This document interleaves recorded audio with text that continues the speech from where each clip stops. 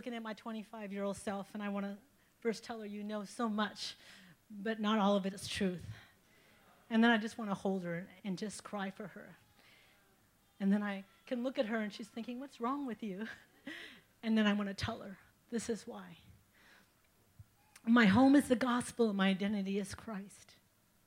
My strengths and abilities were the focus, but they're not as important as you think they are. They're helpful, but they're not going to help you on this long journey. I need God's wisdom and timing. It's different than yours. You're in a hurry. You want to show everybody how well you can do things, but God wants to show his righteousness and holiness. Wait upon his timing. I would say you need to listen. Your answers are incomplete. Your wisdom is underwhelming. Listen to the wind of the Spirit. Listen to me. Wait and be still and know that I'm your God. You are not your own God. You are not your own king. Get off the throne, Mandy.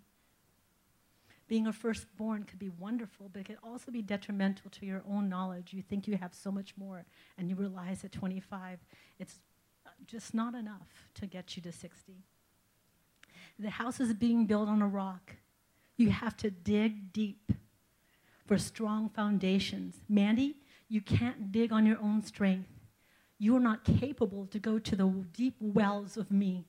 You need the Spirit of God to come alongside you, to woo you, to encourage you, to wipe you off when you are weary and tired. You need the whispers of who I am to say deeper, deeper. And when you're done and you're tired and there's nothing left, go deeper. Because I'm building a foundation that is generational.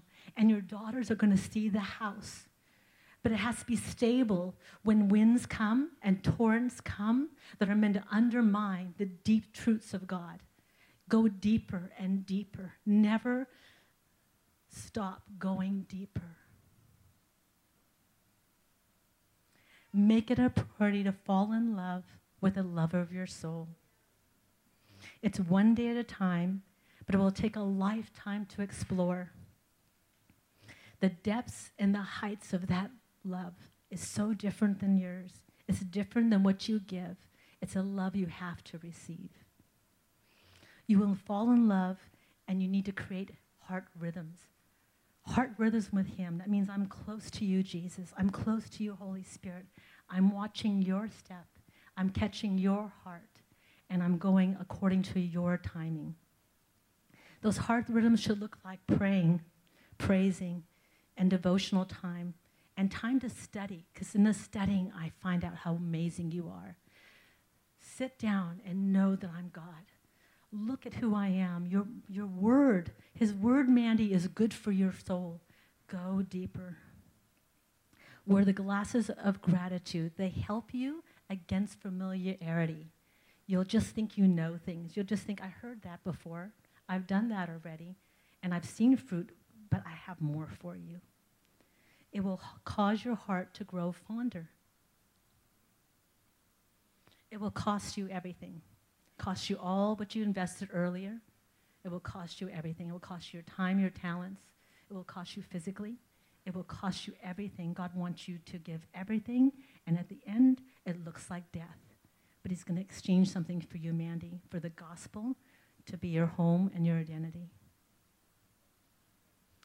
Give the Lord your Sabbath. He is not proud of your hard work 7 days a week. He can outwork you anytime. Really, right? Mandy, give him your Sabbath. You're just going to be soul tired if you don't. Give him your Sabbath. Find the things that refresh you and that are creative, because he's creative. I would tell myself, God has granted you spheres of influence: family, church, work, and friendship. We impact and we are impacted. Develop relationships that will help you influence the rest. That is your lifeline. Learn to prioritize the whats and the whens. Yes to church, no to family. Yes to family, no to church. Help your kids to know there are times they have your complete attention. There are other times they need to share some of that attention. There are people that love you, but you want them to love him. And so you're going to teach your kids, Mandy, to let people love him. Focus them. Age appropriately. They don't need to carry everything that's yours.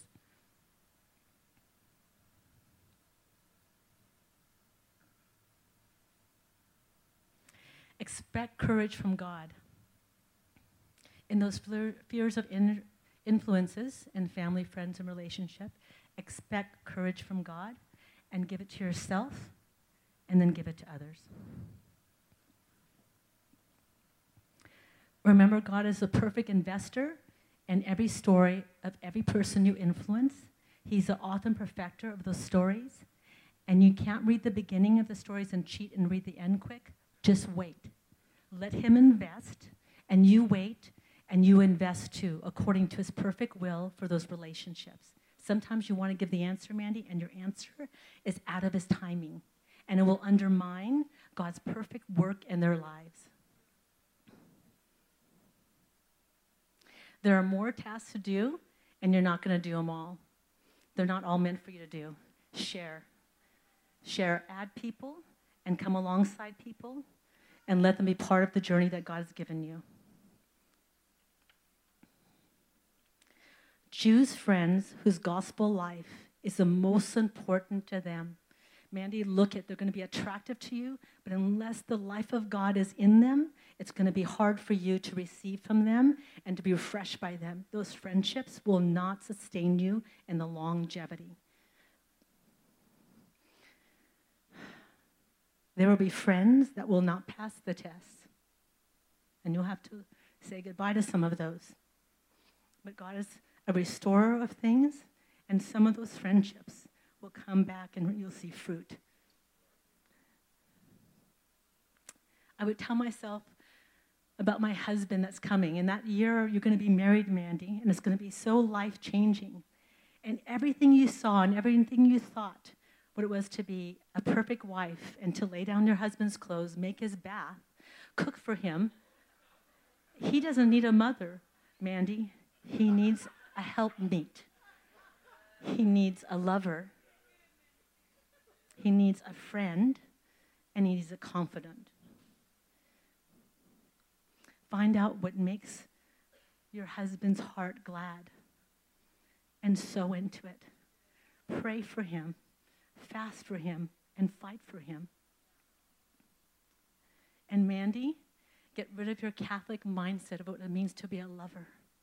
It's quite more intimate than you ever thought. And you need to go to the Father, Son, and Holy Spirit. You need a team to undo what you have done. And you need to change so that you can change your mindset so you can be a lavish lover. It is good for both of you. It will strengthen both of you. And it will help you fight together.